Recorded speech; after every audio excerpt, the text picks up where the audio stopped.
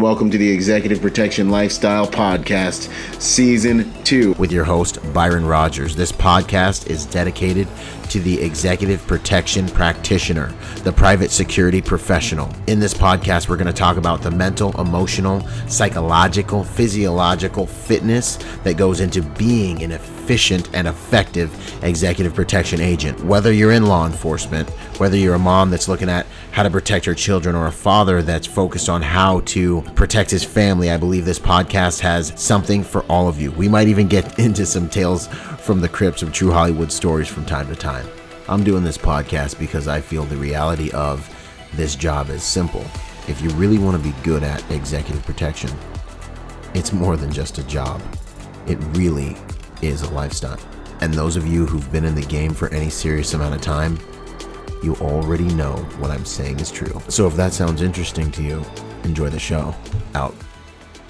Boom! Hey, what's going on, y'all? I am here today with a gentleman I've got a lot of respect for. So recently I was at EPI, and man, it was a tremendous learning experience. And one of our tremendous, I couldn't say enough about that learning experience. And I did a review about it. I'll attach it to the show notes. So if you guys want to know what it's like to go there, you'll see that link down at the bottom. One of our primary instructors was John Musser, and it was really quite an honor to learn from him over that week of what literally turned out to be 100 hours of getting after it. I mean, at least, so it's an honor to have you here, sir. How you doing today, John?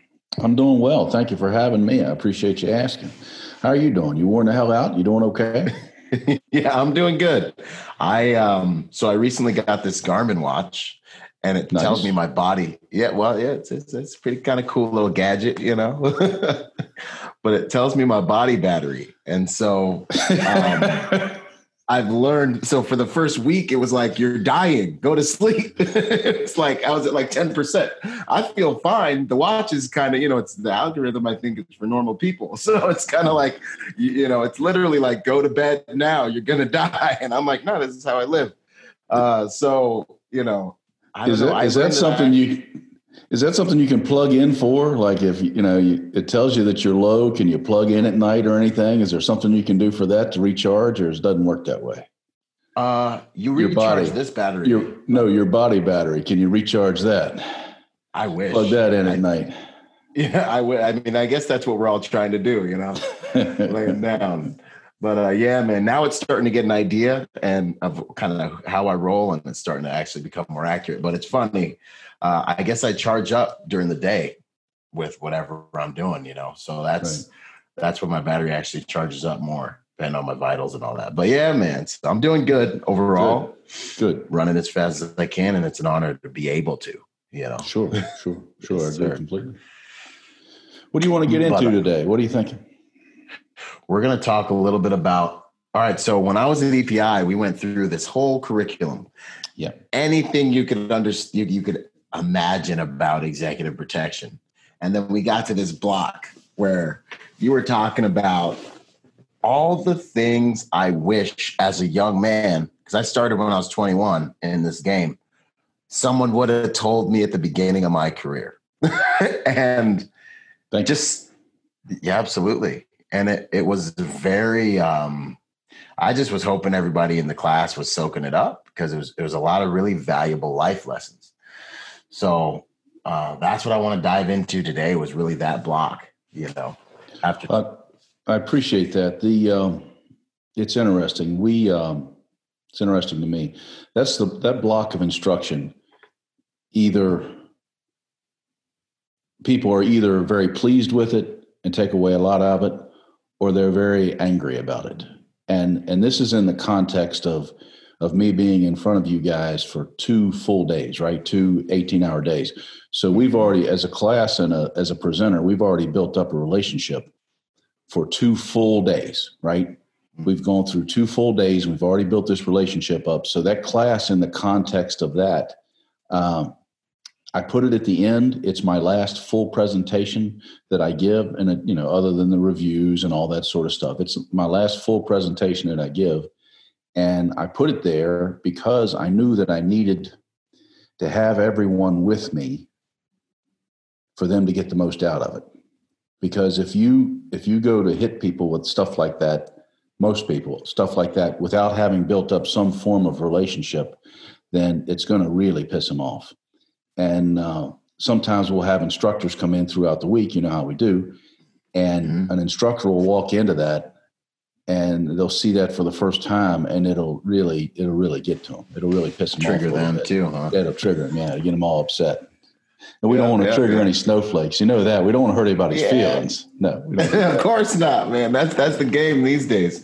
But I love it because I feel like, true, you could use the word love or care or leadership has so much to do with the hard lessons. I feel like I really respect, a leader that can give you the hard lessons that you need, I think it's even a masculine value to, this is the standard. You need to perform to this standard for your own good. Love me or hate me, but I got to give it to you. And that's what I really found refreshing, about that information for sure. Well, thanks for being there. Thanks for participating. It was a big deal. If you got it as a presenter, as you know, you got to get some feedback and you got to get stuff from the people in the crowd, and it's got to give you energy so that you can produce the best in front of them.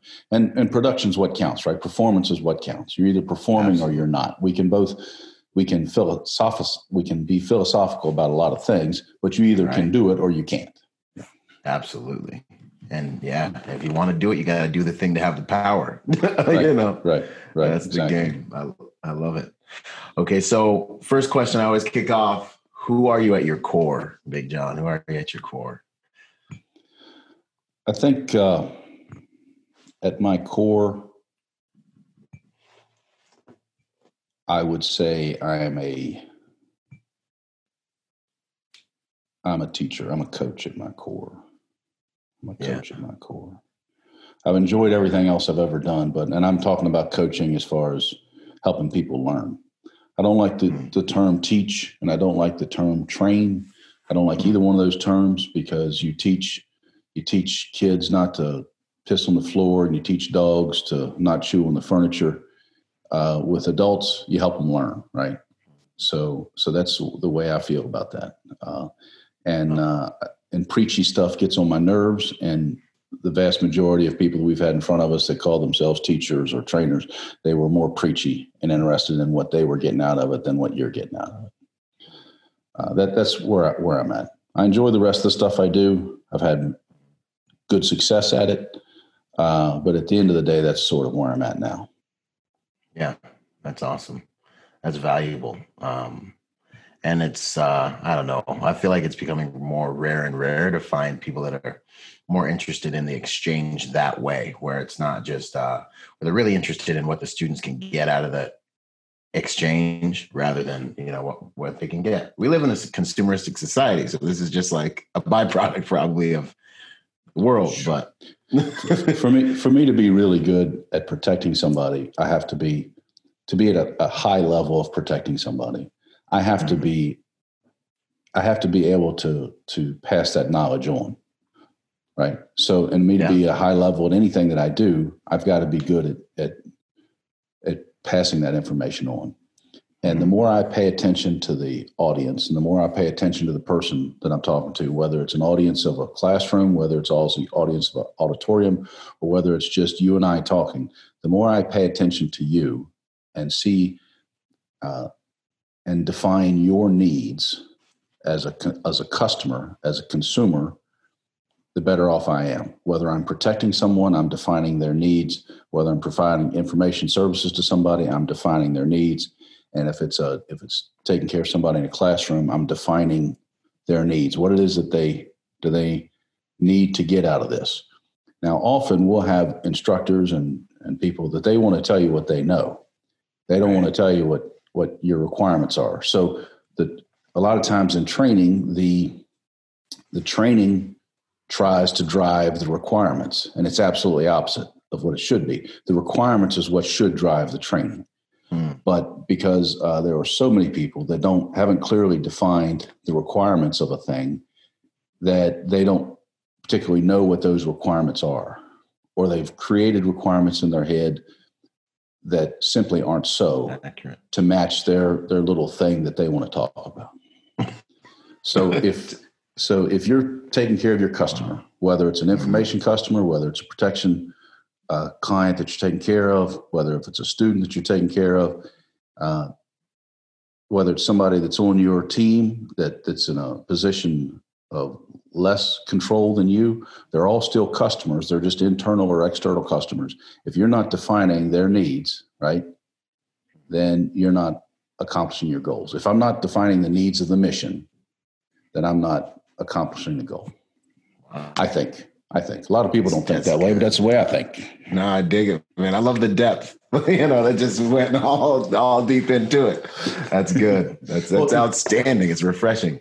And I was thinking about something else today because it seems like a lot of people just hop on the internet and start teaching a thing, and I was like, because and when you have that inside of you, you want to teach, you want to help, you want to influence.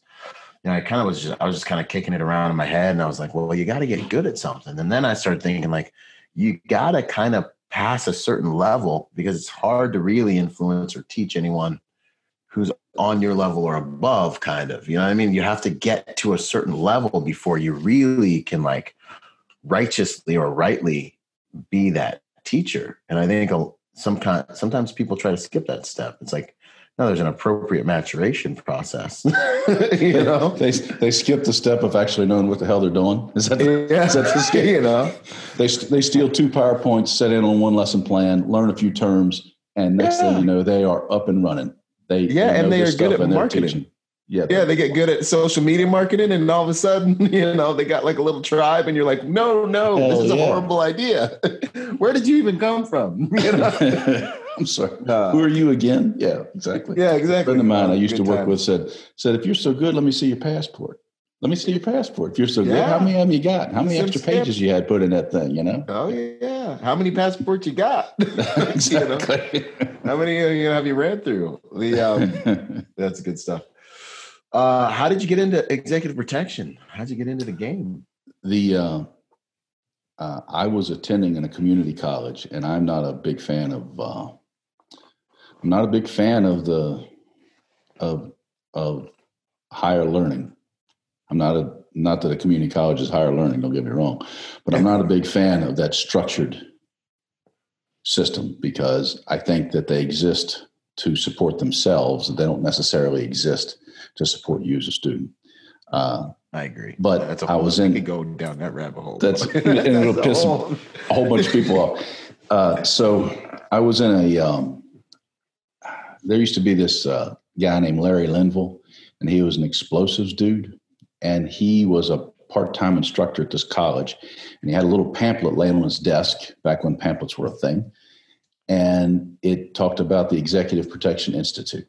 So I became a cop in a small but pretty interesting town at a pretty early age, 21. And I remembered that pamphlet, and I reached out to the guy, Dr. Kobetz, that attended the course, or that had the course at that time, Richard Kobetz. And I went through the course, and about third day, I was offered a job.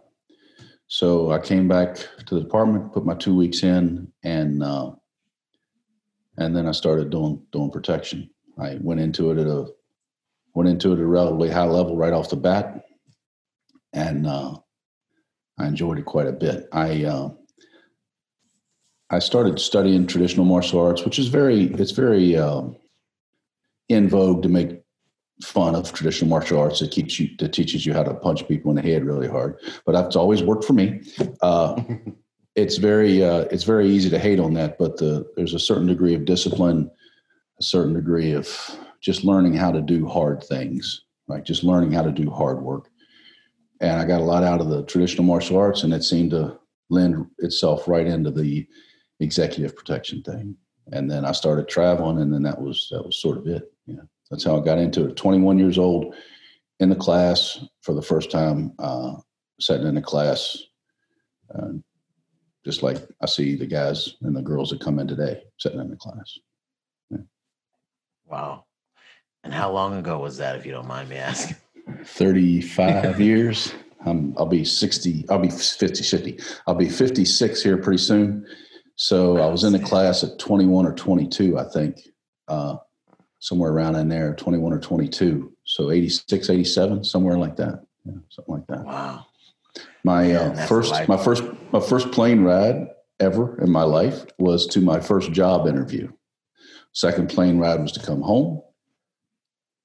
Third plane ride was to work. And the fourth plane ride was in a private jet. I didn't fly coach class until I was in my 30s. And when I did, I thought for sure somebody was fucking punishing me for something I'd done wrong.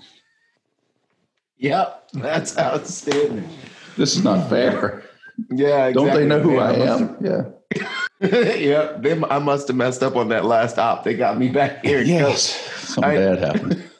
Yeah, man, you can turn into me and my buddy Caleb joke about becoming security brats because we both, started out when we were 21, and man, we had this one story where we caught ourselves complaining about. It's so shameful. We caught ourselves complaining about these mashed potatoes at a restaurant weren't truffly enough. Well, that's a good complaint. That's a good problem to have. We were like, and then it was like something inside of us was like, hold up. Like we're Marine Corps infantrymen. We were sleeping underneath like ponchos in the rain, right. Like a year ago this time. Now we're complaining about the mashed potatoes aren't truffly enough. And it was just one of those moments in life where we're like, we got to slow down. Man. Yeah, we got to think about this a little bit. I think it was fortunate for me because I know I wasn't making much as a cop, but it was fine, And then I went to making significantly multiples of that instantaneously. But I never mistakenly thought that life was my life. You know what I mean? Because the difference was so huge. So the cars didn't impress me. The houses didn't impress me. The plane rides didn't impress me because it simply wasn't my life. So it didn't bother me a whole lot. You bring this story up about dinner. There was a guy running a household staff. He was a retired cop and he was a good guy. And they brought in a bunch of off-duty cops to work the estate. And they'd ride on their little four-wheelers and do their thing and hang out and make more money than they'd seen before. And the person brought them all their lunch out in a big, giant container and set it in front of them, and they had to make their own sandwiches. It was all there, And they were complaining about having to make their own sandwiches. Well, he came out there, and he was a very capable guy. He'd been in several shootouts and was a pretty tough guy. He came out, and he said, listen, you son of a bitches, all week long, you're sitting in a patrol car eating chili dogs that you scammed for free off the dashboard of the car. And you come out here on the weekends and you expect steak and lobster. He goes, that ain't going to fucking happen. Yeah. Get your shit straight. Remember what you're dealing with. So I've had enough meals getting rained on, being miserable, just happy to have some food in my system that when I sit down and it's simply okay, then I'm okay. I'm delighted with it. Yeah, man. I never got wrapped up in that stuff. Yeah.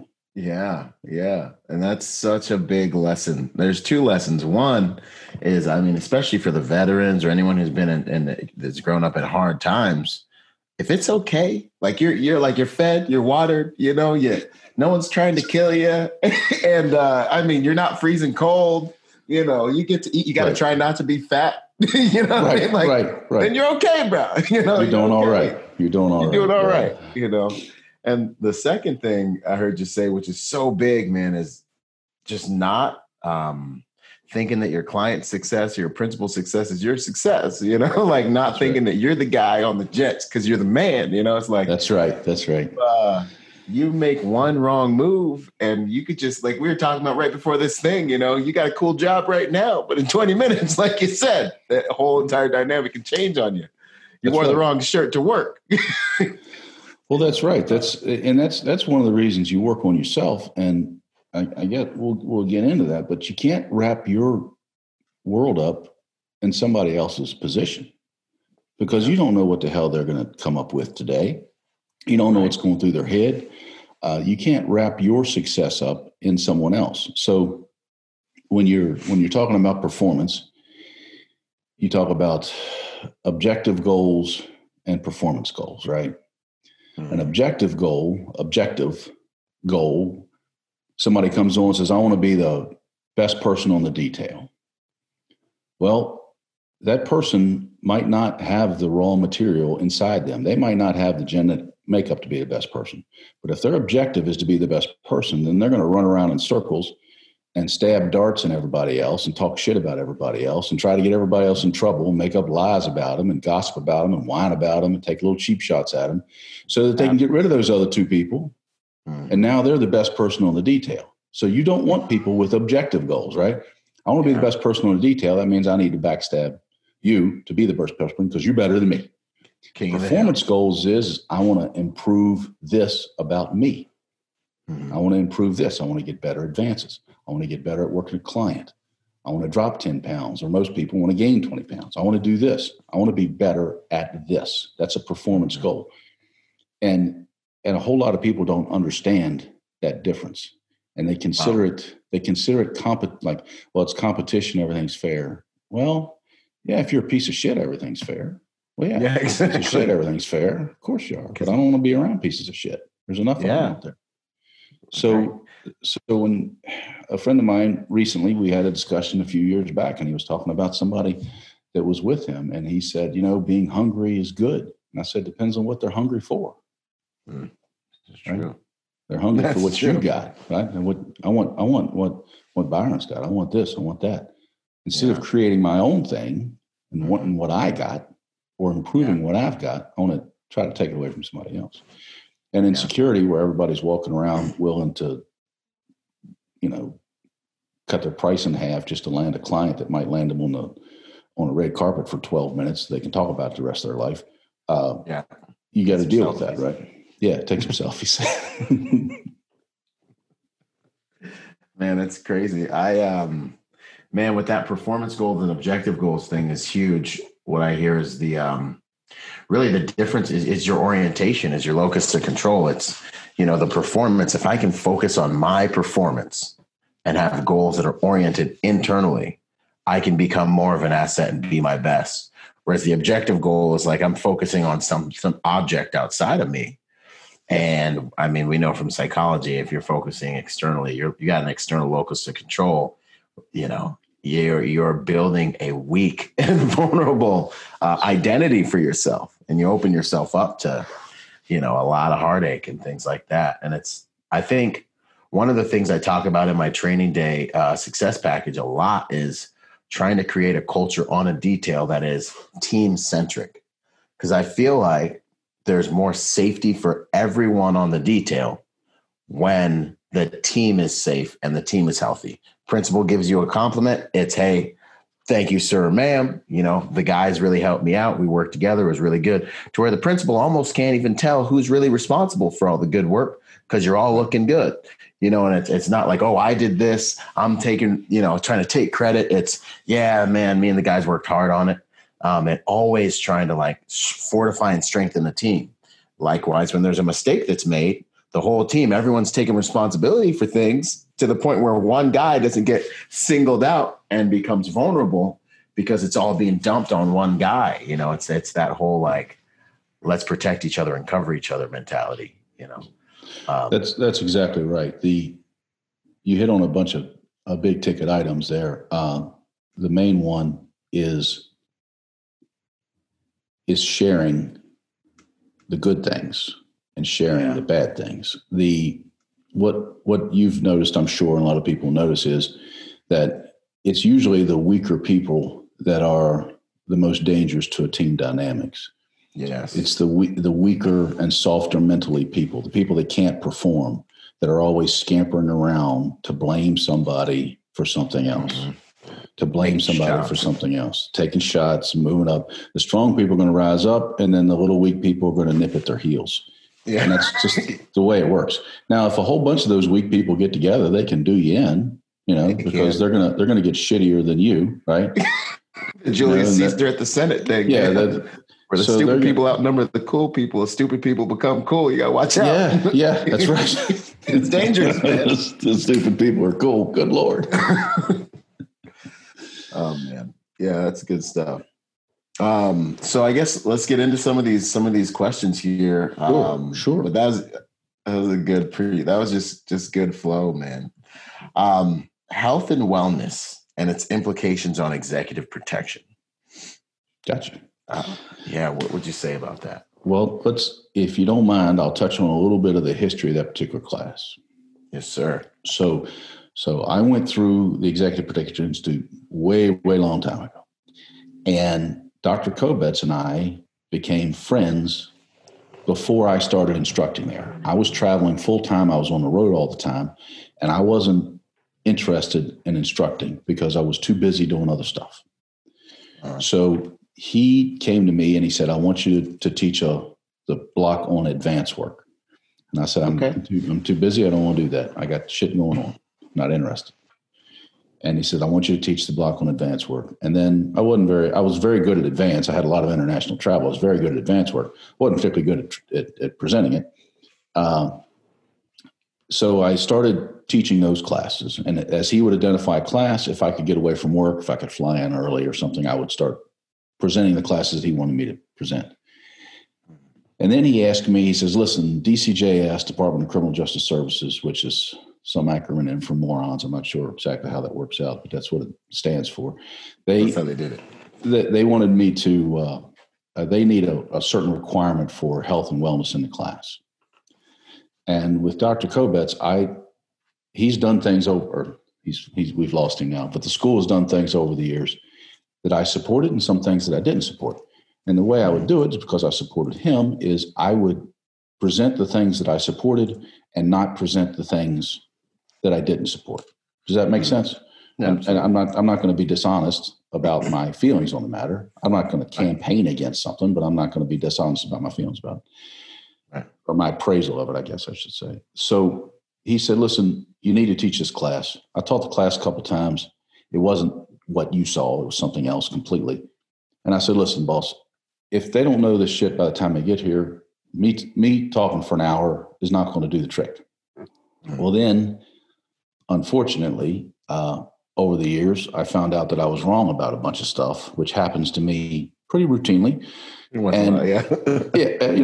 So I found out that a whole bunch of the stuff I thought I knew, I didn't know. I'm a big fan of saying, do we know what we think we know? I say this, is it really true? And how do I know that it's true? So I put together I decided to approach the health and wellness thing from a different perspective. And then as each class that we do, I kind of define it a little bit better. So that's where that class came from. It started out as a DCJS requirement where they wanted you to talk about nutrition for 45 minutes or something. And then I've now done this class out of it. So that's where it came from. And I've been pleased with it. I've been pleased with it. It changes every time, and you enjoy it, right? Of all the things I talked to you about in front of the whole class, this is the one that you want to talk about first. So I'm very flattered by that. So yes, sir. That's where it came from. Yeah. Okay. So I feel like it's good to know that, because it is a triggering topic, but at the end of the day, the product we're selling is ourselves. Like so much of that product, I believe, is ourselves, and it's the perception. It's if you can't take care of yourself, how am I going to pay you to take care of me? It's all these things, and in America and in a world where ease is so prevalent, still so corrosive, it's like I get questions and guys being like, hey, I want to get into private security. What can I do? And frequently I look at their profile and I'm like, man, you got to start from square one. You've got to be you don't have to be, but it helps if you're strictly visually convincing that you can safeguard someone, which has to do with, you got to be in shape. And the longevity, the quality of your life, all these different considerations. I had to learn a lesson a long time ago. And Dr. Kobetz taught me this lesson, and that's that, and it's been reinforced many times over the years, is that not everybody, if you don't have the raw material, no matter how hard you work to help someone, no matter how much training they have, no matter how much opportunity, if the raw material is not there, they're only going to rise up to a certain level. That's just it. So I was talking with somebody the other night on the phone, and, that person's done very well. And they came through the class 8-10 years ago, and they've done very well since then. Now, there could have been 50 or 100 just like them come through, similar backgrounds, similar look, same training, similar opportunities, and they're not going to do as well. That's because the raw material is not there. It's why, unfortunately, people are playing in the NFL and NBA, and you and I aren't, right? It's just the way it is. There is no guarantee that the person that's presented in front of you is going to be capable of doing all these things. You hear about people that have potential. That's fine. What's their performance? So right off the bat, it's something to consider is that training, as my friend Gene says, is a polishing action.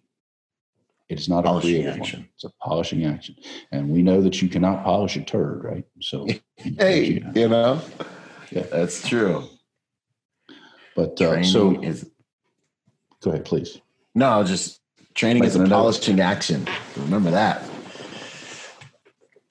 And then it leads me to want to ask you, what would be the raw materials just from the hip? You're going to say, shit. Yeah, I know that's a big one. It's interesting, because about the time you define exactly who you want in the class, somebody will change your mind, So the physicality is easy to measure. We can tell whether somebody's a physically capable person. We can tell if they've got what their performance is going to be. We can tell what they can do with training. All that's fine. That's a thing. It's pretty easy to measure. The other stuff, the stuff that's on the inside, how they are wired to process information, their willingness to work hard, their ability to their home situation where they can be flexible enough with things to pick up and go, the support that they're getting at home, how they were raised. Did they spend half their life hiding underneath the table with their eyes over their hands over their eyes because it was in a bad family?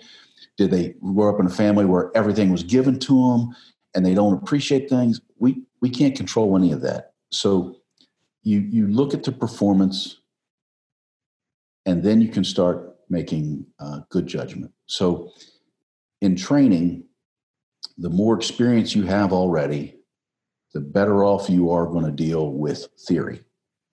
Now, security is so I don't want to start with theory. I want to start with what the experience you already have. And then I want to show you the theory and then tie it to your experience. Does that make sense? And then you're better off learning. So with reference points and connections and all that. Now, security should be easy to present because every one of us have grown up in an environment where there were dangers around us, where we had to worry about stuff, where we had to think about things. So no matter what somebody's experience is when they come in there, no matter whether they were an accountant or they were somebody like you that's traveled a bunch and done a bunch of interesting things, I should be able to tie what I'm presenting concerning security to that experience. If I work hard enough. If I work hard enough at it and I'm observant enough, I should be able to tie it to what you do. So as I'm in the class and I'm speaking to somebody, it starts to become very easy to identify who is responding to that training and who's going to participate in it. And then their performance will start rising to the top. There's always performers, and you can always recognize them. And it's just one of those things. Mm-hmm. So I can go through the list of all the crap that everybody else says. Willingness to learn, dedication, honor, integrity. I can go through all that stuff, and all that's very important, especially the integrity part and the honesty part, and honorable part. And make no mistake, if you're starting with somebody that's a piece of shit from the beginning, no matter how good they are, they're going to hurt you more than help you. You know what I mean? Yeah. And they'll hurt themselves eventually. God damn, you'd like to think so. I don't know that it always happens, but you'd like to think it comes around. You wish it was right. But so you'll start noticing it in the performance.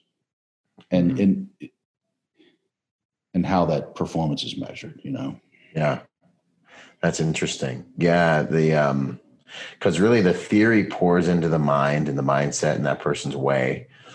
And if they have an accurate base, of kind of reference points and experience and all that stuff, then they can really, they can construct something that's valuable. They can help them perform well in a real world situation or in that training. Yes. If all they have is Hollywood, then you're going to have to just change that perspective and readjust a little bit to really be like, hey, no, this is how it is. You're going to miss all the holidays and you're going to spend a lot of time waiting around, Right. and they can start being like, okay, and then we can get them on the right track. You would think you could. The thing is with security is unless they're faced with a lot of hard logistics in their job, if their job's to stand around and look cool, then we don't have any performance measures other than behavior and other than indicators, right? So that's when I look, even if the job's very, very easy or the position's very, very easy or what they have to accomplish is very, very easy. You start looking for indicators that'll tell you how they're going to perform in something more serious or more difficult. So if they're a whiny pain in the ass that's backstabbing people and running around being passive aggressive and there's nothing bad happening. And mopey, yeah. And mopey, then Jesus Christ, it's not hard, If somebody can't be bothered to return an email I send them after I helped them with a damn document, then it's not a hard decision on how a person's going to react in something serious, right? It's pretty straightforward, Right. So for me, it's easy. Now I have to be careful because sometimes I'm a little too quick to draw a line through somebody. Because you're old school, y'all. The rules have changed, I think, a little. I don't know. People don't seem to take things as serious as they used to. The little things. Yeah, maybe I'm crazy. I think you're right. I think you're right. Well, we know if it happened in the past, it was either harder or it was better. There's one or the other because it's always more difficult or better than what it is right this moment. We know that for sure. Of course, that's dang true. That's funny. So but back on the health thing, I just think that it's something that has to be taken seriously. I think it's difficult sometimes if you're on the road all the time to manage. Man, and that's a science I haven't even really mastered. I just try to hit the weights hard and manage it when I can back home. I don't know. We can talk about that a little bit if you wish. The first thing is that what I like to do is whatever I'm trying to accomplish, define what it is I'm trying to do, right? Define the question. What am I trying to accomplish? And in executive protection, number one, does somebody have to be able to do this in executive protection? And the answer is no. They don't have to do that. They would be better. The performance would increase if they did. But if you can think of one slow, not very bright, fat, worthless, backstabbing, passive aggressive, material stealing piece of shit that's got a paycheck ever for doing security, then you obviously don't have to do these things. You don't have to have these requirements to do it, right? Yeah, you're right, man. It's just the case. So, this is what it is. I've been around people that the client had to pick up their suitcase for them because they couldn't manage it. Right? Oh man, it's terrible. That's painful. Yeah. And the client just put up with it for a while and, or maybe put up with it forever, or maybe get rid of them at the end of the day. Who knows? It's a damn client. Yeah. So you define the requirements and you say, all right, so there are no requirements. And everybody always wants to attach something to do because they can have a list and write it down and check it off and make a plan and have you do push-ups before the detail starts and have you do some stupid ass circles with your arms, Yeah, feel like they're really on top of this shit. Well, there's no requirements. Now, my personal requirements, for me personally, I'm comfortable sharing those. Okay. But the industry itself doesn't define those requirements. It's like the Wild West. Yeah, it just doesn't. Not right now. If you know one piece of shit that's working in the industry, then the industry obviously doesn't have any requirements. Right. Yeah. Yeah, that's true. So then you look at the requirements, you understand there is none. And then I ask you to consider where it should be anyway is on you personally. Do you want to improve your performance? And that's where we get into the blocks of the things that, we spend the whole week talking about the risk assessment model that we use. Right? So then with that final piece on Tuesday, I tie all the stuff that we've learned about risk into the things that I've seen waiting for people, especially in this industry. Does that make sense? Yes, sir. So the things that are waiting for us. Yeah. That I've seen happen to people, and then I've seen happen to everybody, but it seems to me, maybe because I know more people in this industry, that it happens to us more often, right? We don't even have a real well-defined term of what the industry is, and everybody likes to think that they can come up with it, and they want you to join an organization to show that you agree with their definition of the industry, but there is no definition of the industry. When I first got into it, unless you were doing one-on-one, small team, international trips, running the whole operation, you weren't doing executive protection. Everything else was just something else. That means garbage. Not good enough. It's just cool different. Enough. It's just different. Yeah, okay. It's just different. Yeah. It wasn't good or bad. It was just different. And there were people doing other stuff that was making a whole bunch of money. And you would say, he gave up on the EP stuff, took a gig doing this, and it's much better. He's making much more money, but it's not EP anymore. It's more, and that's okay. So, the static security, event security, bouncing. Now the church security, church security, all that is part of it, and you're protecting people. Security. And it may be included in. I mean, I don't define executive protection, so it may be included in executive protection. I'm not the one that makes that decision. I do know that not too many years ago, people started putting executive protection in their job offers because they didn't want somebody to realize they're going to be sitting at a desk doing static security. So they put executive protection in job offers. Yeah. It sounds a lot cooler. Yeah. It is. It does. You got to sell it, You can be sitting at a desk looking at IDs all day. Okay, that's the job, and it's a job, and it's important. Your outer layer, your perimeter job is very important. It's who lets people in and lets them out. You're defining who's in your circle. It's a very important gig. It's just not executive protection. Right. So anyway, I came up with a bunch of things. The first thing that I noticed that happens to people in this industry, more so than several other industries, I believe, I don't have any data to support that other than my observations, is there's a lot of anxiety because you don't necessarily get feedback, and there's not necessarily measurable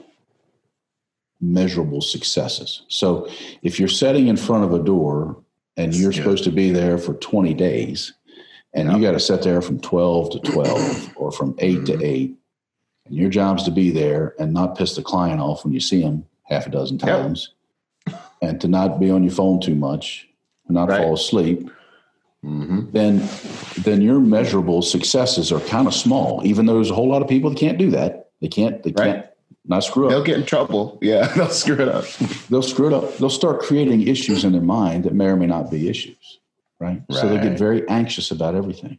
And they'll take the smallest little thing that a client said, the smallest little thing that another teammate said, and they'll turn it into some horrible damn catastrophize that. Discuss it and stress over it. Add ruminate. I know the client said this, but what she really meant was, really? Yeah. Well, how come when she walked, she looked at me this kind of weird way out of the side of her eyes when she walked by? What does that mean? What do you think she means? Why'd they take him to the mall instead of me? Goddamn, I don't know. The 15-year-old girl. I don't know why she does any goddamn thing. Yeah, serious. Right? So they get very anxious. And when they get anxious, they start poking at people. So anxious is a future event, right? Because after something's happened, I'm already dealing with it. Right? Yeah, I'm worried about what the hell's coming. So that's a future event. And when you let somebody else determine how you feel about something, when you let their behavior impact you, then you're setting yourself up to be very anxious, I believe. Mm-hmm. So learn to recognize the countermeasure to that anxiety is recognize the things, be a grown-up and recognize the things that you can and can't control, right? I can't control what's going through somebody else's head. I can't control if somebody doesn't return an email. I can't control if that person does whatever the hell it is they're doing. I can't control that. Right. I can, however, choose how I react to that. Choose. Right? I can choose how I react. It's up to me. They can do that. I decide whether it upsets me or not. I decide whether it pisses me off. I decide whether it informs my degree of participation in whatever the hell they're doing. Mm-hmm. Right? So I made some notes on these 3x5 cards. Outstanding. And I've got a very good friend of mine whom she's very talented, and I absolutely trust her opinion. Mm-hmm. She explained to me that when I talk about 3x5 card holders and 3x5 cards, that nobody knows what the hell I'm talking about because everybody uses a smartphone. Now, I ain't going to disagree with her. Was she being I know because I had a tough time in high school and had to do flashcards all the time. It worked for you. So, yes, it did. So I decide whether she's trying to help me, whether she's teasing me, or whether she's just being mean as shit, No. Yeah, right. But you get to decide, right? You get to decide whether it bothers you or not. And then you decide to what degree of participation you're gonna engage with them based on it becomes more transactional than it does more than relationship. You decide, all right, this person does this. He's a pain in the ass. He only calls me when he needs something. Mm-hmm. I don't hear from him for months or maybe years, and then out of the blue, I'll get a call from him looking for work. You decide to what degree you engage in that or not. Right.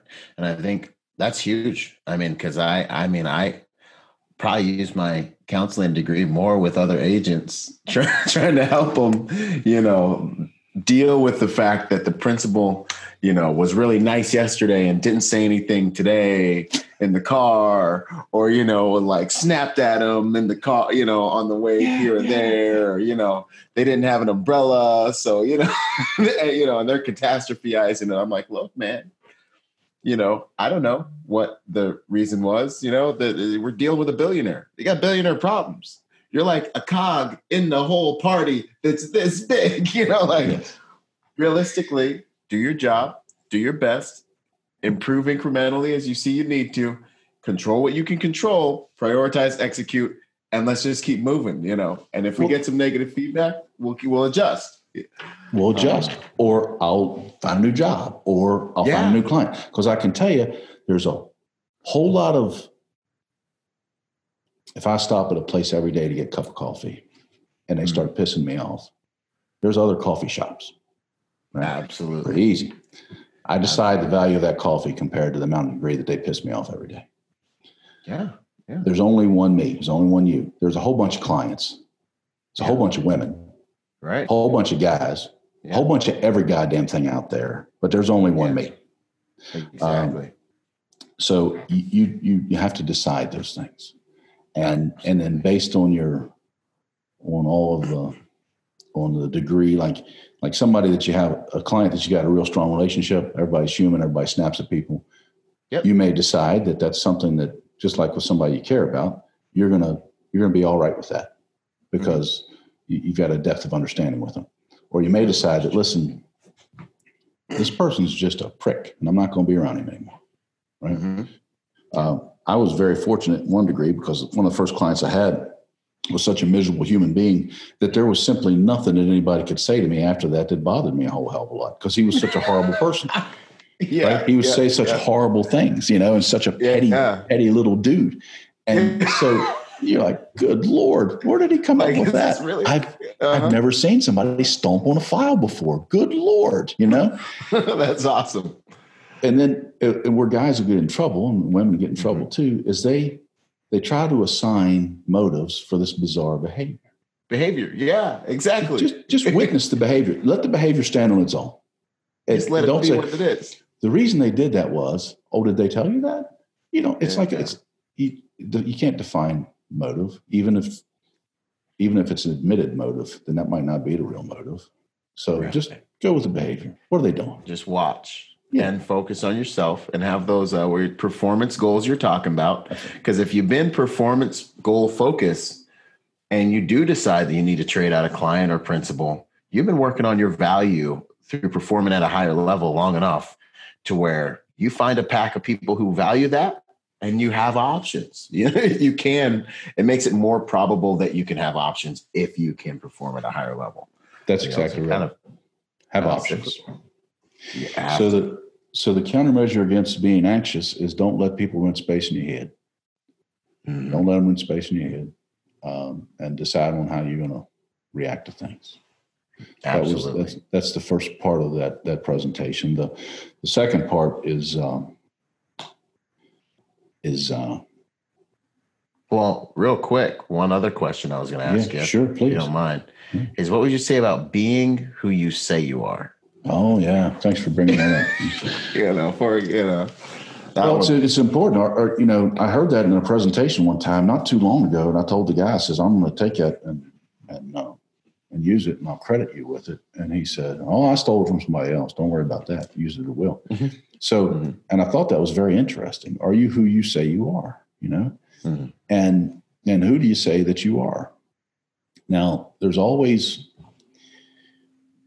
somebody's historical data is a lot easier to find now than it used to be, right? If somebody says I was this or I was that, I personally was never in the military. That's not a secret, right? So I don't say that I was in the military. Well, that's a pretty easy thing one way or another. I say that I can protect somebody. Okay, I can protect somebody. Can I protect somebody? If I can't manage my own luggage, can I manage them? Right? Am I who I say that I am? I think that I'm good at logistics. I can get people from point A to point B, and I'm good at logistics. I can make all of this stuff happen. I can set up cars. I can set up hotels. I can set up rentals. I can have a 8-car motorcade ready to rock and roll and have 20 people under me. I can do all those things. But for some reason, I can't return an email, or for some reason, I can't manage to have what I need in my pocket when I arrive, right? Or I can't keep track of the client's briefcase. Am I really who I say that I am? And it's not up to me to ask anyone that. They have to ask that themselves, right? Am I who I say that I am? And I invite people to be honest with themselves about their capabilities. And some people can't do that because they live through. They're not honest about their capabilities. They're just not. Number one, they might not even understand their capabilities. They might not have enough of a background to understand their capabilities. And if they were honest about them, it would scare them to shit. It'd scare the shit out of them if they're honest about them. Yes. That's what I mean by that. Yeah, no, that's good. Being honest about your capabilities. That's like the few things I hear from that is just, that's a conversation you need to be having in the mirror with yourself as frequently as you can. And you owe it to yourself and your client and whatever family, whoever's dependent on you, to be having that conversation often. That's why I like the gym, man, because 45 pounds, always 45 pounds. That 315, that's always 315. And 45 pounds for you is same as the 45 pounds for a guy, I don't know, what am I, 20 years older than you or whatever the hell it is. Yeah. It's the same 45 pounds. Doesn't make any difference, does it? No, it doesn't, man. Fortunately for me, I talk about defining the problem a lot. Fortunately for me, if I want to really define my problem, I see that person pretty often when I shave, right? I see the problem. So it's the thing that I can affect and change. Yeah. And then the other thing is too, like with that, being honest about yourself, you got to live a life where your limit. I think it's good to, personally, my opinion is it's good to live a life where you're exposing those vulnerabilities or finding those vulnerabilities. So you don't kind of live or sell yourself or experience this ignorance that comes from not even knowing what your limitations are, so you're thinking like, yeah, I can do it. Yeah, I can do it. And then, you take on something and reality just hits you in the face, or you turn a corner, you get into a shoot and you ain't been at the range, or you get in a mix up at a bar somewhere, and you end up, losing some honor. What I hear you saying there is that some people are simply too stupid to not know what they don't know. Right. It's dangerous. too stupid to know what they don't know. Yeah. Yeah. That's very dangerous. And once again, man, that's another good thing I get from working out is just, well, today this is about how strong I am, and I know it and I can feel it and it translates into my life some kind of way, Sure. Yeah, that's good. It's none of us are perfect, right? So right. we look for opportunities to get better at certain things or not.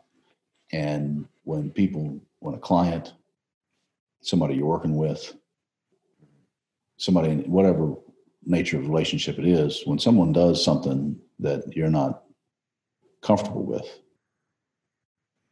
you're the one that's decided that you're not comfortable with that. And then you have to decide what to do about it. It's not really, they may or may not have done that purposely to get on your nerves. Like I drive down the road, I'm pretty sure that the person in front of me is not purposely doing something stupid to annoy me. Mm-hmm. I'm not necessarily sure I can be convinced of that in the moment, right? Yeah.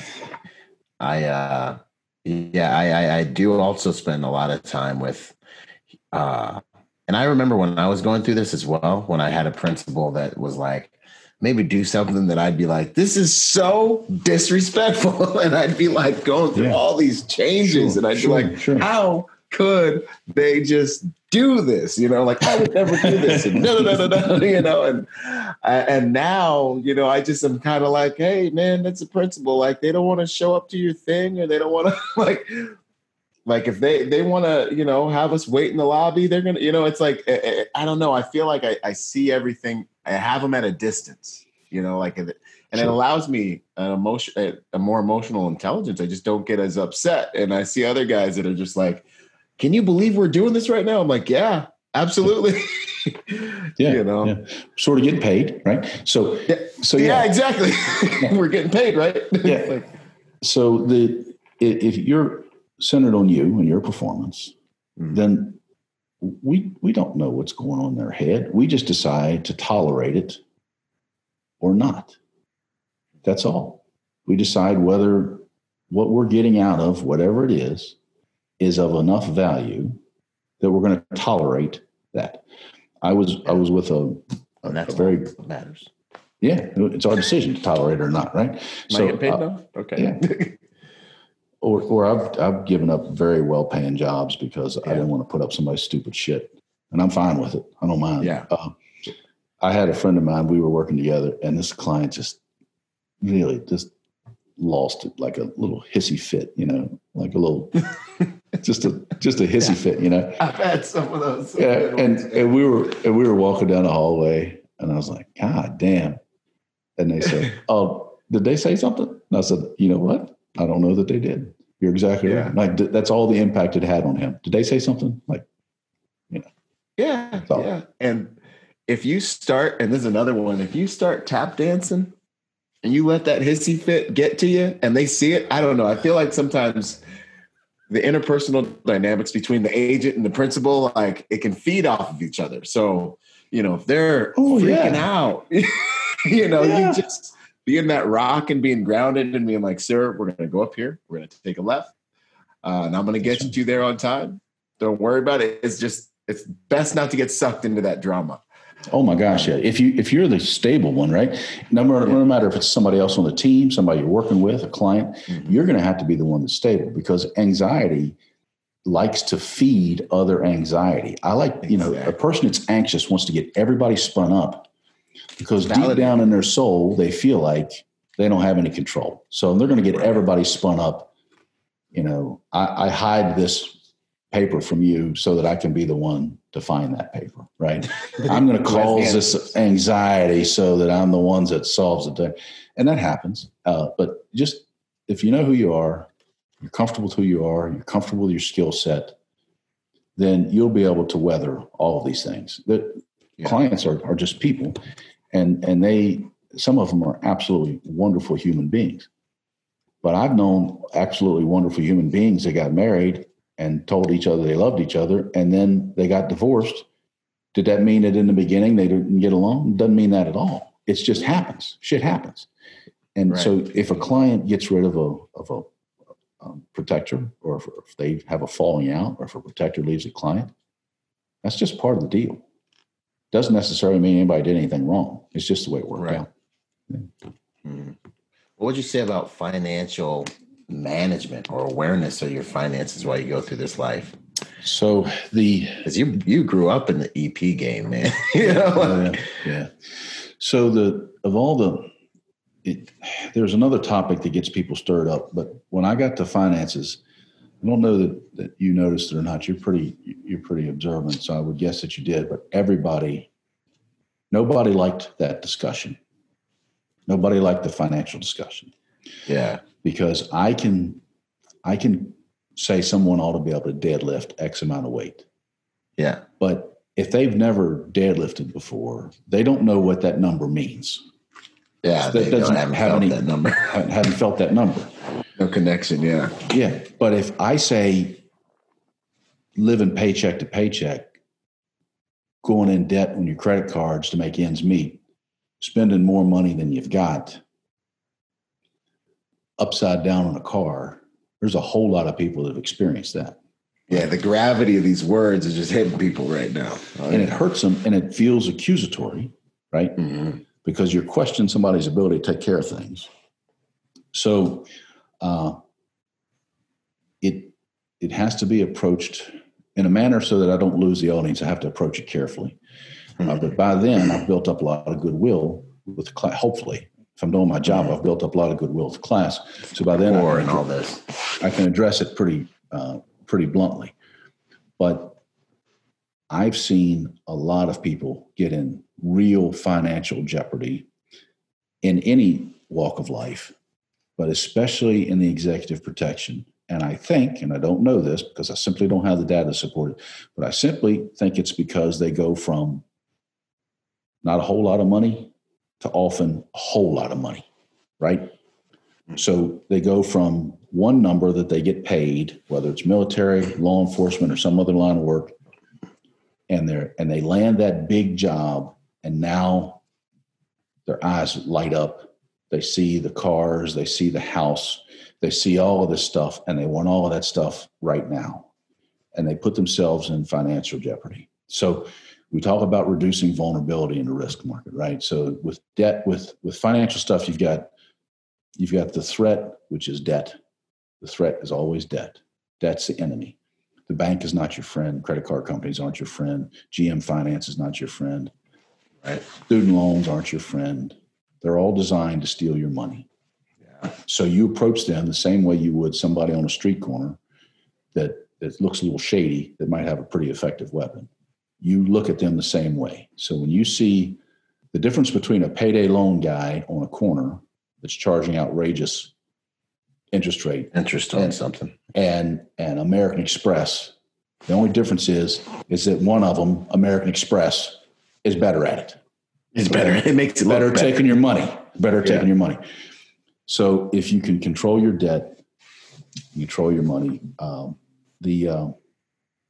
I've seen guys get in horrible jeopardy, and girls get in horrible jeopardy. Money, and it makes them feel vulnerable. And if there's any little flaws in them, that money will drive that flaw to the surface, and it makes them panicky. Exploited. Yeah. Makes them panicky. Yeah.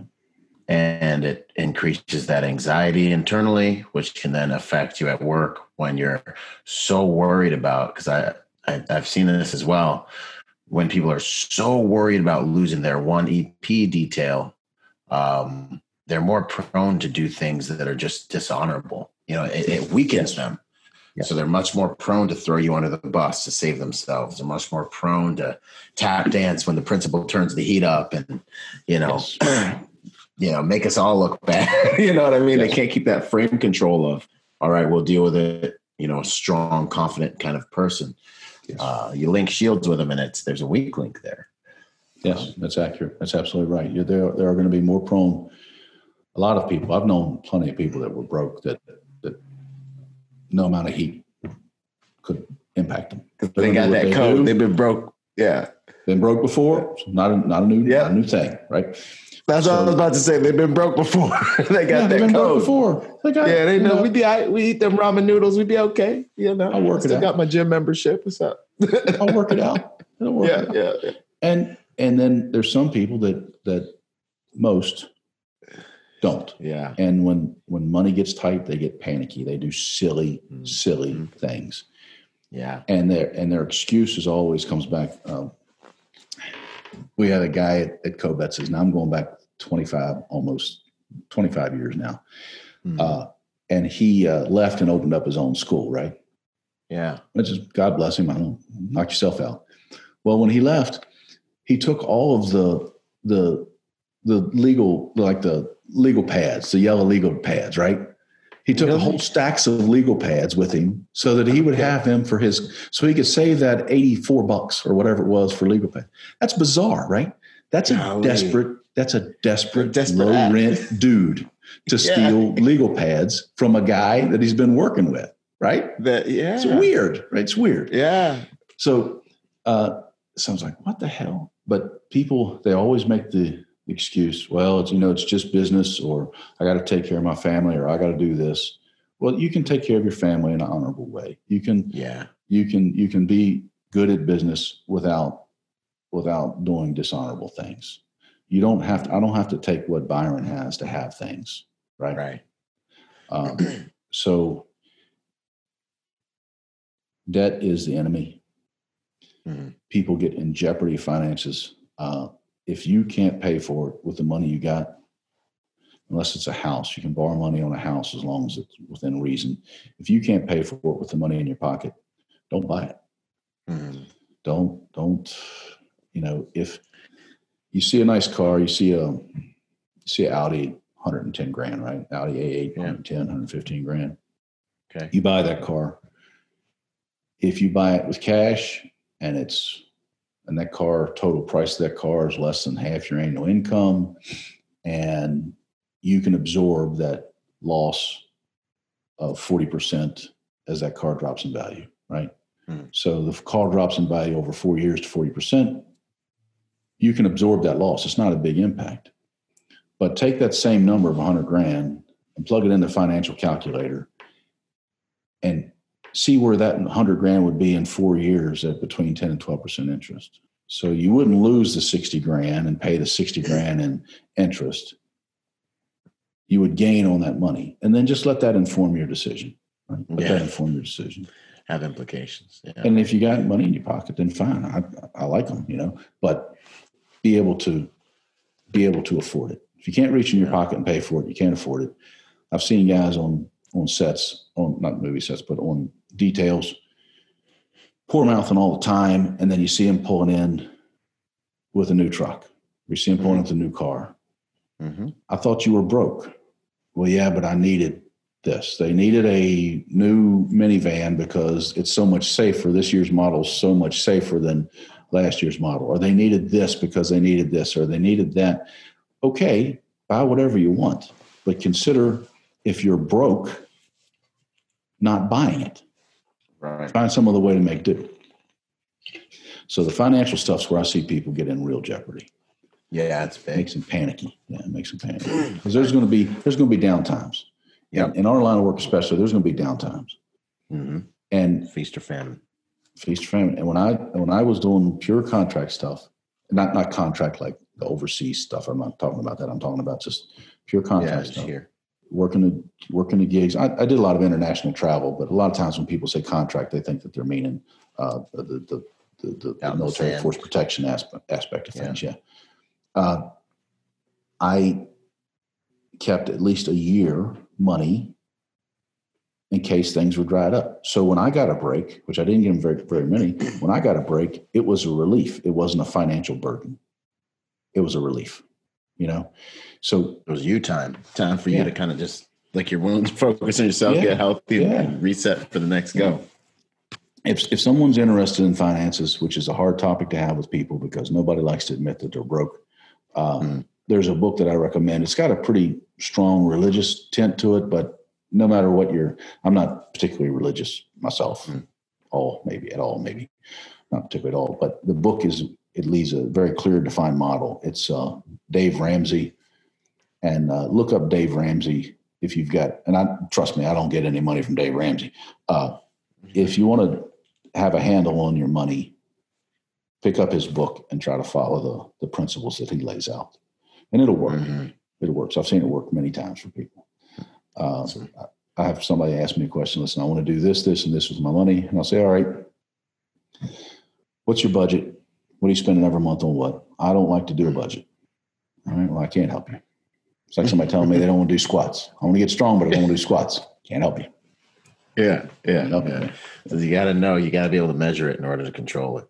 Sure. And I think having a plan, because I got in the game when I was 21, and after 5 years or so, I was like, man, I've been making some pretty good money, but I got none of it. I was like, I got some cool stuff. I got some really cool stuff. I remember being like, boy, I just don't know where that money went. And being like, if I continue with this behavior, I got family I'm trying to have at some point. I was like, I got to be a man about this, and I really got to get smarter. And I hear my dad being like, son, you got to be smart. That's what he'd always say. He's like, you got to be smart. And I'm so glad I started waking up to that, because it'll happen to you quick. And if you don't have the IQ to go along with the assets, you just won't end up having anything. And you'll spend it all. Your point of having a plan, we talk about how we prepare and how we plan and we do all this stuff. And then we don't even know where our money's going. We don't even know where it's at. We don't know how it's working for us. We don't know what the interest rate is. We don't know anything about our money. So we talk about, it goes back to that, are we who we say we are? We can plan, we can run these ops. Well, if somebody hired you to run your financial operations in that household, would you continue to hire you to do that? Would you be happy with your performance running the finances for that household?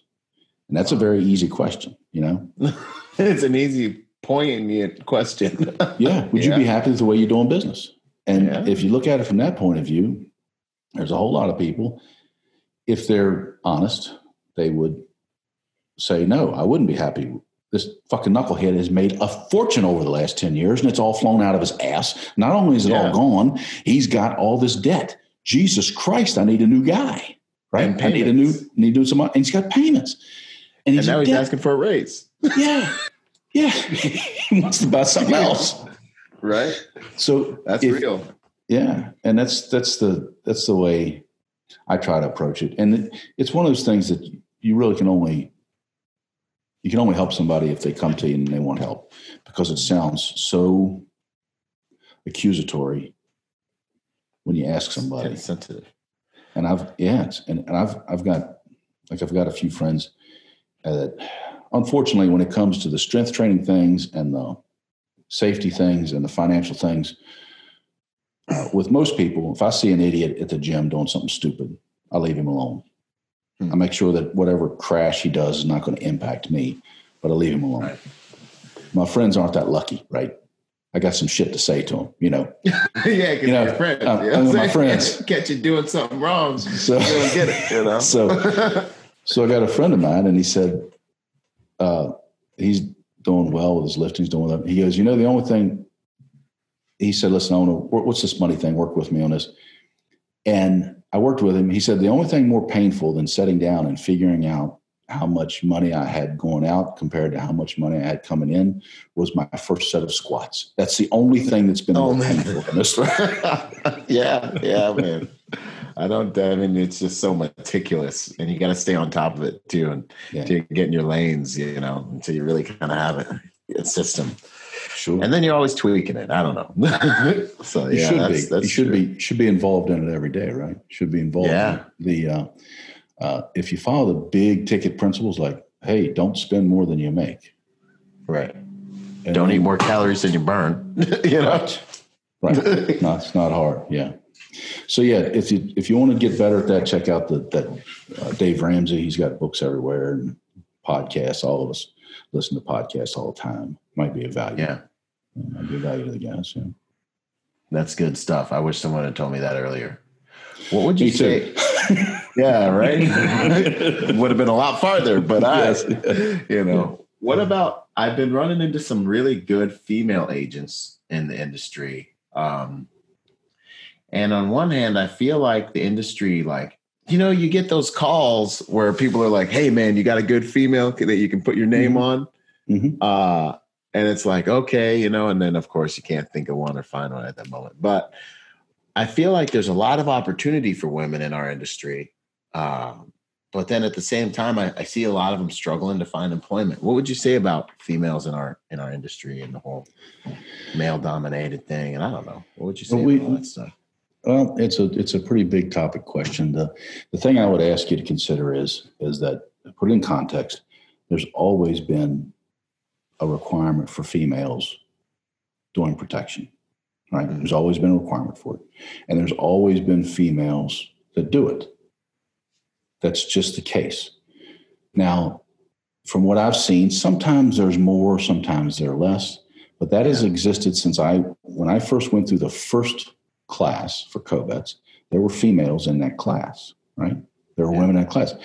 Now, females aren't part of society. They are 51% of society, right? So there are fewer females in the industry. Now, I don't know why that is. That's not, I don't know why that is, but there are fewer of them.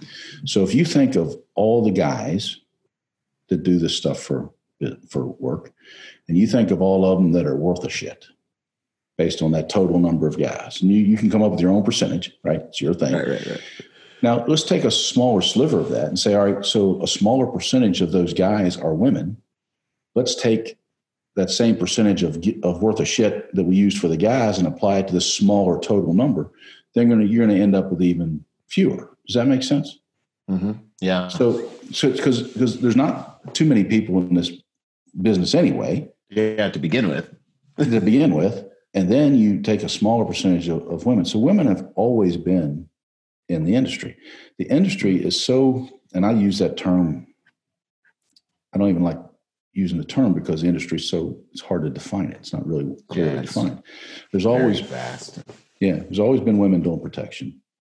And every once in a while, and God bless them all, I'm happy for everybody that makes any living doing anything. But every once in a while, there'll be a big surge of talking about this group doing this and this group doing this and this group doing this. God bless them all. There's always been women in the industry. There's always been women that were very, very good. And there's always been women that weren't worth a shit. And guess what they have in common with the men? There's always been men in the industry. There's always been men that were very good and always men that weren't worth a shit. So we got them all. So real executive protection, and I'm based on my experiences, right, involves so much logistics, so much planning, so much attention to detail. It involves so much more than just knocking the shit out of somebody.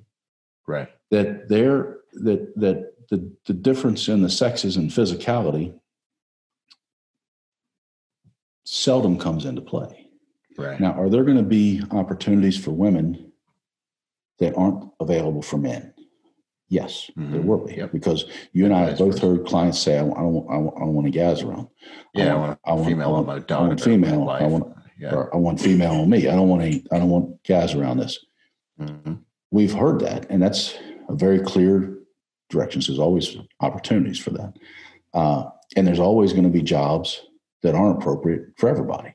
There's going to be jobs that aren't appropriate for me and that aren't appropriate for somebody else.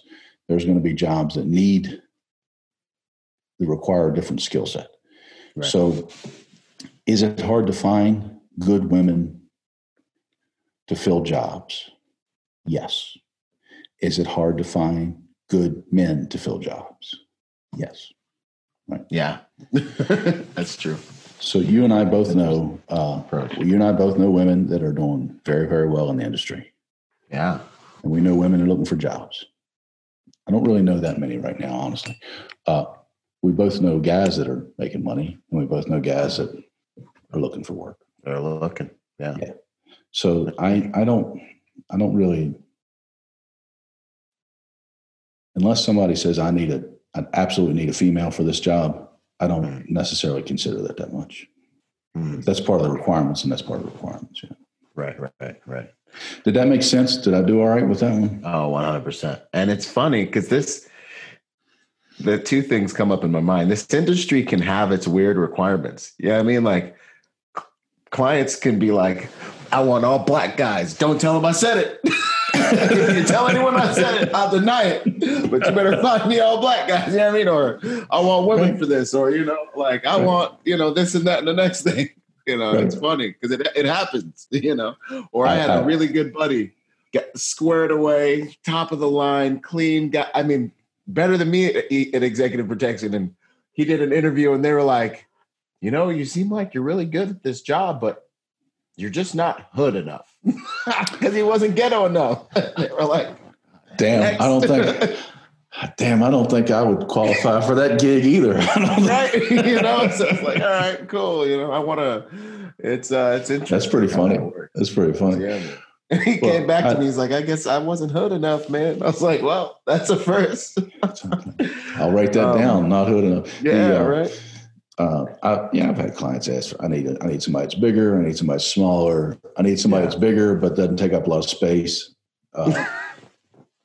All that stuff. I had one client that liked this one smaller person on all the stuff, except when they went to these individual places. And then they wanted somebody bigger. And we used to tease the guy that was smaller all the time because now we're going to swap you out. We're going to swap you out for a larger model, and then we'll swap you back in.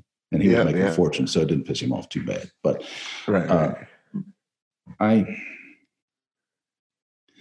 I can't speak about the challenges that you've had in the job. I can't speak about the challenges somebody else has had in the job. So I can't speak about those things. However, I can say that there's plenty of work for people that can do it. Yeah. There might not be jobs that they want to do. Might not be enough money, might be too much travel, might not be enough travel, might not fit in the rest of their lifestyle. But as well as I do, people are always looking for people. Oh, yeah. There's revolving doors everywhere around here. Yeah. You just got to know how to market yourself and foster the right relationships. That's really, I think, what really in the end, that whole network becomes your net worth thing. I've found a lot of utility in that. Yeah. And doing good work and being a good person, it's a type of equity. I feel like people call you back. So it's the one that counts. It's the equity that counts. It's the one you can control, right? You can control that. I knew somebody got in the industry that came through the school a long time ago, and she was new to the world, new to the industry, and she worked her ass off and got very good at it. You met her, Jessica. You met her during the class, right? She works her ass off. So she worked her ass off, and she put herself in position. She worked very hard, and she's doing fine now. She's doing very well. Yeah. I've known people that came through similar circumstances, and they didn't do well at all. They just didn't turn it into something. Now that might be part of their fault, part of their environment, part of nobody's fault. We can't control all that stuff. Right. Last big question, and then we'll get into our closing questions here. Sure. What, as far as growing up in the game, what was that like? And what kind of pitfalls or anything that stands out to you about those experiences? That's a big one. It's a disaster waiting every second, number one, right? It's a disaster waiting every second. I started around the corner. It's right around the corner. So the pitfalls that I noticed most of all were the biggest one that I noticed was letting it get in your head. Letting it get in your head, whatever it was, whether it was your success, whether it was a time that you dropped a ball, or whether something bad happened that you had nothing to do with, you let that get in your head and it informs the whole rest of the day. I had a thing, a a guy working a client, and he fucked up pretty seriously. He mentioned another client's security, and that's a big no-no, right? And right, absolutely. And it immediately turned to shit and spiraled.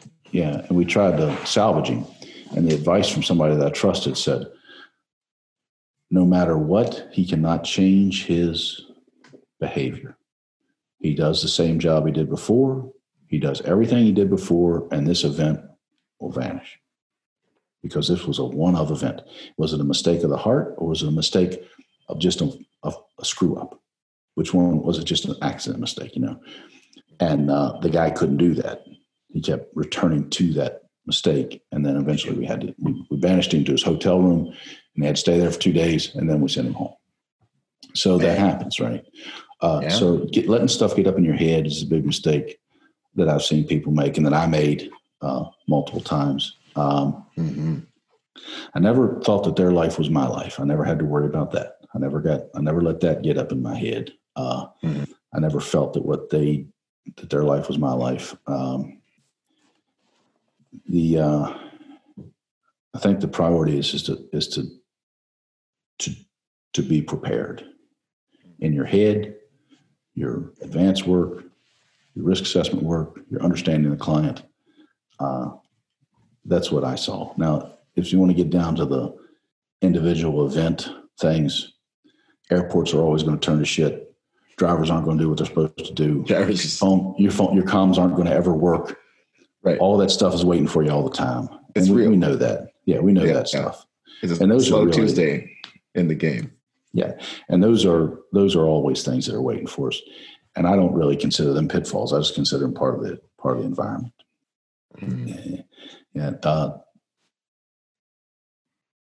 People often, if they come into something, especially if they come from a client that was difficult to be around, or if they come from an environment where they weren't particularly valued sometimes, then it makes them very susceptible to, you're doing a good job, you're not doing a good job, right?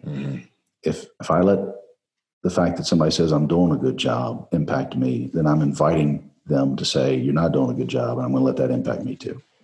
Right. When I need evaluation from something that I'm doing the people I trust, right? I'm in front of a class, I can look at that class and see whether I'm connecting with them. Either I am or I'm not. And if I'm not, at least 50% of it's my fault. I can do something about it.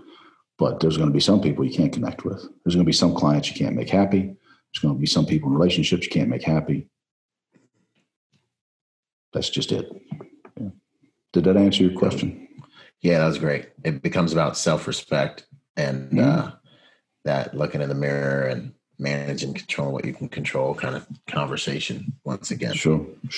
Hey, did you like that? Did you like that podcast I did for Rippetoe for Starting Strength? Yes, did you like that? Yes, absolutely. I love that, man. I mean, honestly, that podcast, I could have created all of our questions based on that podcast, because he told some good stories in there, and there was a lot of stuff. I was like, man, that was fantastic.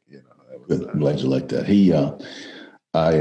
That was one of those moments where you realize that you're old and you can still learn stuff. So I bought his book concerning strength training and all that stuff relatively recently, 12, 13 years ago. And it really impacted the way I changed to do business. I've gotten stronger since then. I've gotten, everything's better. I'm better at helping people get strong, which I don't do very often, but I've gotten better at helping people get strong. So that book is a big impact. If I was going to recommend a few, I laid it over here. And once again, you can buy 1 million of these and it won't make any difference to me financially. I would get this book, Starting Strength, Basic Barbell Training. Okay. And then no matter how old you are, I would buy this book too, The Barbell Prescription. It says for barbell training, barbell prescription for barbell training after 40. It says for after 40, but the programming is for after 40. But the first half of that book, and the programming is very valuable for people that are geezers, but the first half of that book talks about things like the metabolic syndrome and things like that, and it lays it out in language that is very accessible. Huh. So it tells you why it's important. So that barbell prescription is the why. The starting strength basic barbell training is the how, is the way I view those two books. I would buy them both. Wow. They're cheap. They're not much. And you got to have the why and the how. No, I dig it. And yeah, you're definitely still looking real dangerous. The last time I saw you, I was like, I love that. I appreciate that, man. When you see a man and he's dangerous, I was at the beginning of that movie, that Navy SEAL movie. Oh man, I forget, Acts of Valor. And he talks about how his dad said one of the most painful things about getting older is that you notice other men don't perceive you as dangerous anymore. And it made me kind of think like, yeah, it's at the beginning of Acts of Valor, that Navy SEAL movie. And I was like, man, I don't even consider this right now, but that's something to think about. I appreciate it. Interesting. But yeah, no, that was a good podcast. It's a good camp. It looked like when I looked at the website and the stuff, it looked like everyone, all shapes, sizes, ages, everybody was getting in there, doing some good work, improving. Kind of looked like a family, really. It looked like you guys had a real tight-knit group of folks over there.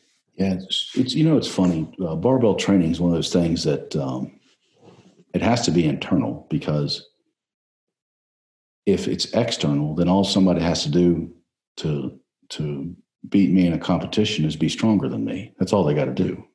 And there's a lot of people. There's a lot of people stronger than me. So there's, when you're lifting with people, you can get in sort of friendly competitions with them. And at the higher level, they can get shitty acting. But at the level that I'm at, you're lifting with people, you want everybody to get stronger. You want their personal best to be better than before. You want them to have a personal best. So because it's measurable, if I'm deadlifting 150 pounds more than somebody, then what are we going to compete over? There's no competition. I'm trying to get you better and you're trying to get me better. And the techniques and stuff work. I'm fortunate. I'm not looking to, I don't have nothing to sell. I don't have anything to sell. Yeah. I don't have any widgets I'm selling. I don't have anything to sell. So it puts me in a position that I can make recommendations from what you believe in, from what I believe, So the Executive Protection Institute, I've been there for a long time. I feel that I feel very strongly about the lesson plan. I feel very strongly about the presentation, and I support what Dr. Kobet started a long time ago. When I need to recommend training, any kind of physical training, I go to Starting Strength. So I go to startingstrength.com, go to Barbell Restriction.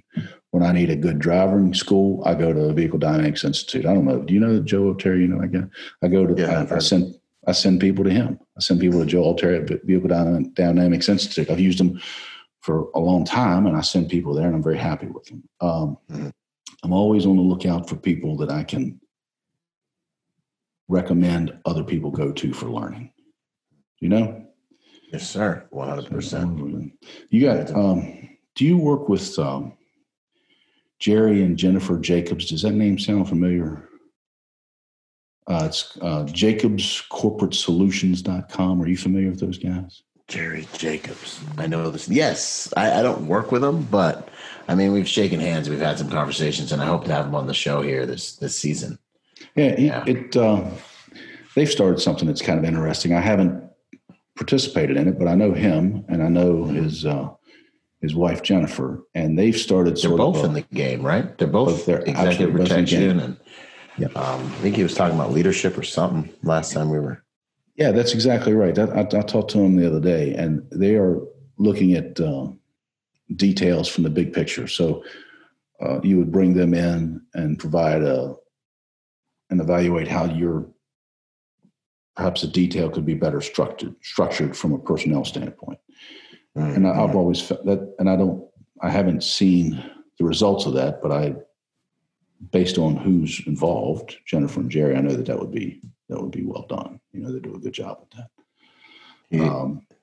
Like Frank Gallagher, I've worked with him over the decades. He's got a book called the Bremer Detail, right? Okay, it's easy to recommend that book, right? He was at Kissinger's. He's done a tremendous amount of clients, especially in war zones, and he wrote the book, The Bremer Detail. Why wouldn't somebody, if you want to know about that from Frank's perspective, who's done the work, who's been there, why wouldn't you buy that book and read it? It's sitting there waiting for you, you know? Yeah. The 100%. yeah, I mean, the information's out there if you're available to it. And I'm happy. I'm fortunate to have a venue where I can support people that have helped me over the years, I guess. Yeah, that's awesome. That's valuable. There was one and that Jared Jacobs, what he was saying was ultra interesting to me, because he was talking about how there's not a clear, not necessarily path, but there's not a lot of assets to help people develop in the executive protection game, from being field agents into leadership and things of that nature. And I remember him talking about a lot of his stuff designed to help people make that transition from being, out in the field into leadership. So you just reminded me, man, I've got to look into some of that stuff, and I'd love to have him come and take a look at some of the things I'm doing, because he's got the experience, and some people that I really trust have been really vouching for him, and me and him talking have been real positive. And his wife's doing something interesting too. I don't want to let the cat out of the bag, but sure. Yeah. She's competent. She's doing the job, right? She's doing well. And I mean, he doesn't need me to speak about him. He was the lieutenant in charge of the damn governor's detail. Yeah, exactly. He's made he doesn't need me to say anything nice about him. He's doing fine without it, Same for all of them. Yeah, they've built some things that are valuable. Yeah. One thing I remember from that class that I got to hit you with before we one last thing I remember was weakness. Yes. What would you say about weakness?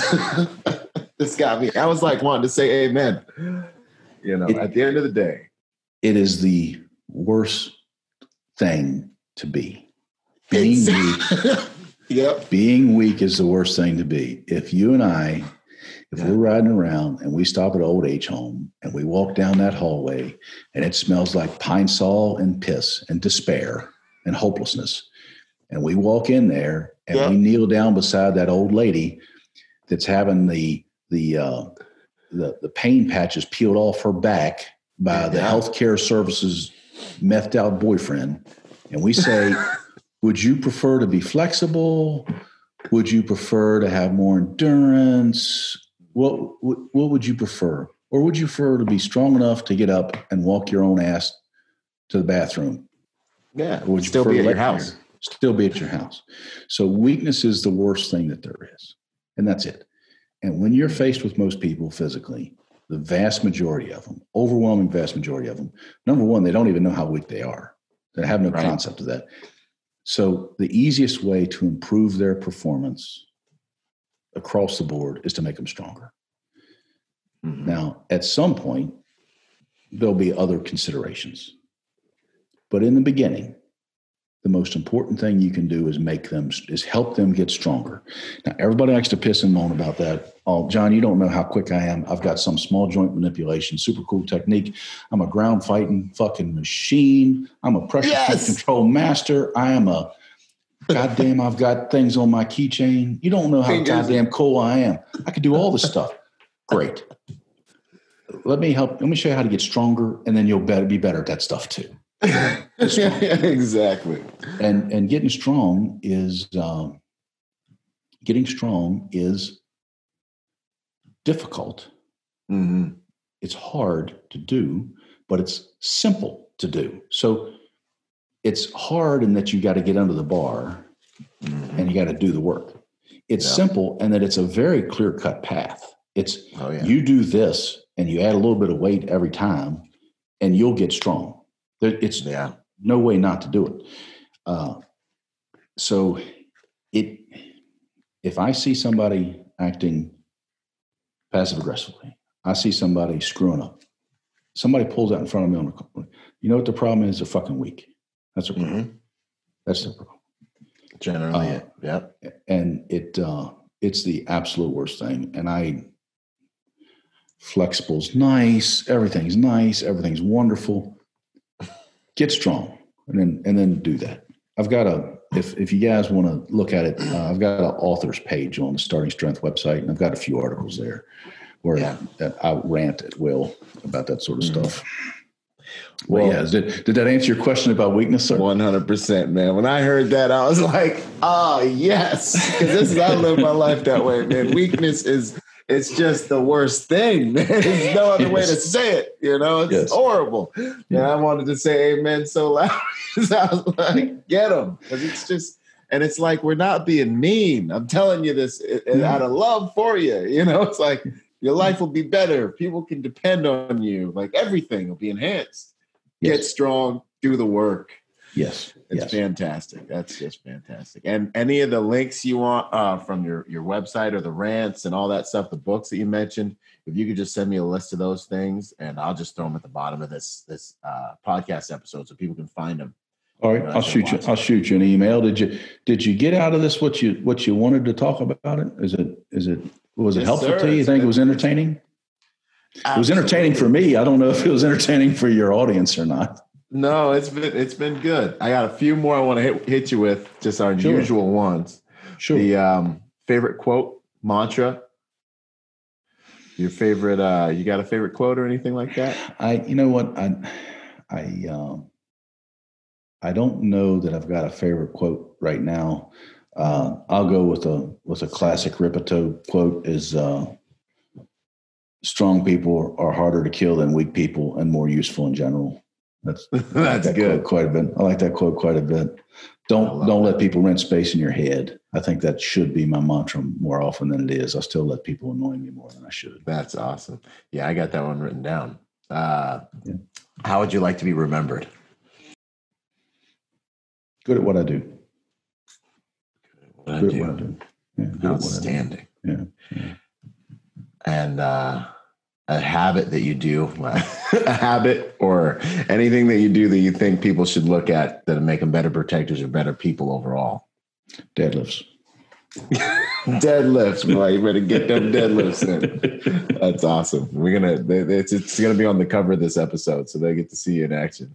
Very good. Which one are you going to go with? You going to go with the lockout one where I'm wearing that goofy little onesie? Or are you going to go with the one where I'm struggling with a little bit before that? Those onesies are kind of... I like the onesie one, man. I already had it cut out. I took it off I was like, this is the one, man. Because you just look so awesome. Got the veins going, the tattoos out, You can only look so cool when you can only look so cool in a onesie, Byron. You can only look so cool. I know. It's the truth, man. It's the truth. That's why wrestlers wear it, man. You can't mess with wrestlers. You got to watch out. Yeah, that's right.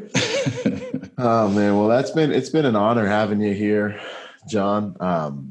It's been great to spend this time. I hope we can do that second episode and talk about some other things too. Sure. But outstanding. So y'all pay attention. Big John's going to come back. We'll mix it up a little bit here in the future again. But yeah, it's been an honor and a privilege to have this conversation with you, sir. Thank you so much for spending this time with us. It's my pleasure. It was an honor to talk to you, and thanks for coming through the school and enjoying yourself and participating fully in everything. And I'm glad you're doing well.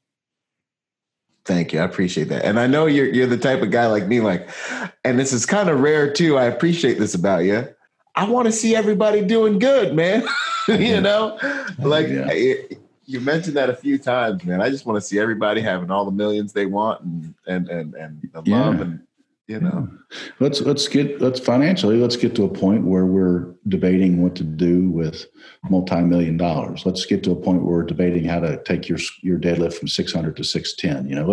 Let's all get to that point where we can have those discussions. Yeah, that's awesome. All right. Thank you once again, Big John. Looking forward to our next meeting. You're welcome, brother. Be safe. You got it. All right.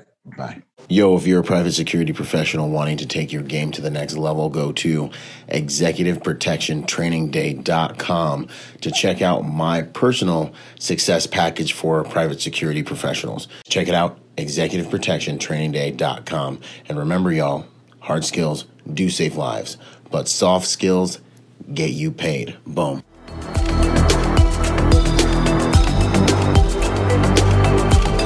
Boom. And to support this podcast, go to executiveprotectionlifestyle.com and contribute to our Patreon account. That Patreon account is what helps me make this podcast possible, contributing to this brand, what we're doing here, making it so that I can bring better guests on, making it so that we can plan more events and just expand the contribution to the private security industry, and also to making America a safer place. Do whatever you can, contribute whatever you can, because it makes all of these things possible. Thanks for those contributions. Yo, and before we go, I got a shout out to the sponsors, starting out with Primary Weapon Systems, PWS. They truly are the evolution of the rifle. Use Byron for 10% off. Grayman & Company, the most comfortable tactical suits in the game. Use Byron for 10% off with them. Ballistic Theory. You're going to start seeing a lot of stuff with me in Ballistic Theory because they got good ammo for good prices. Use Byron for my discount with those guys as well. Last but not least, Executive Protection Institute. Hey, go check them out and get your executive protection education on. Until the next podcast, this is Byron Rogers, protector by nature and by trade. Out. Boom.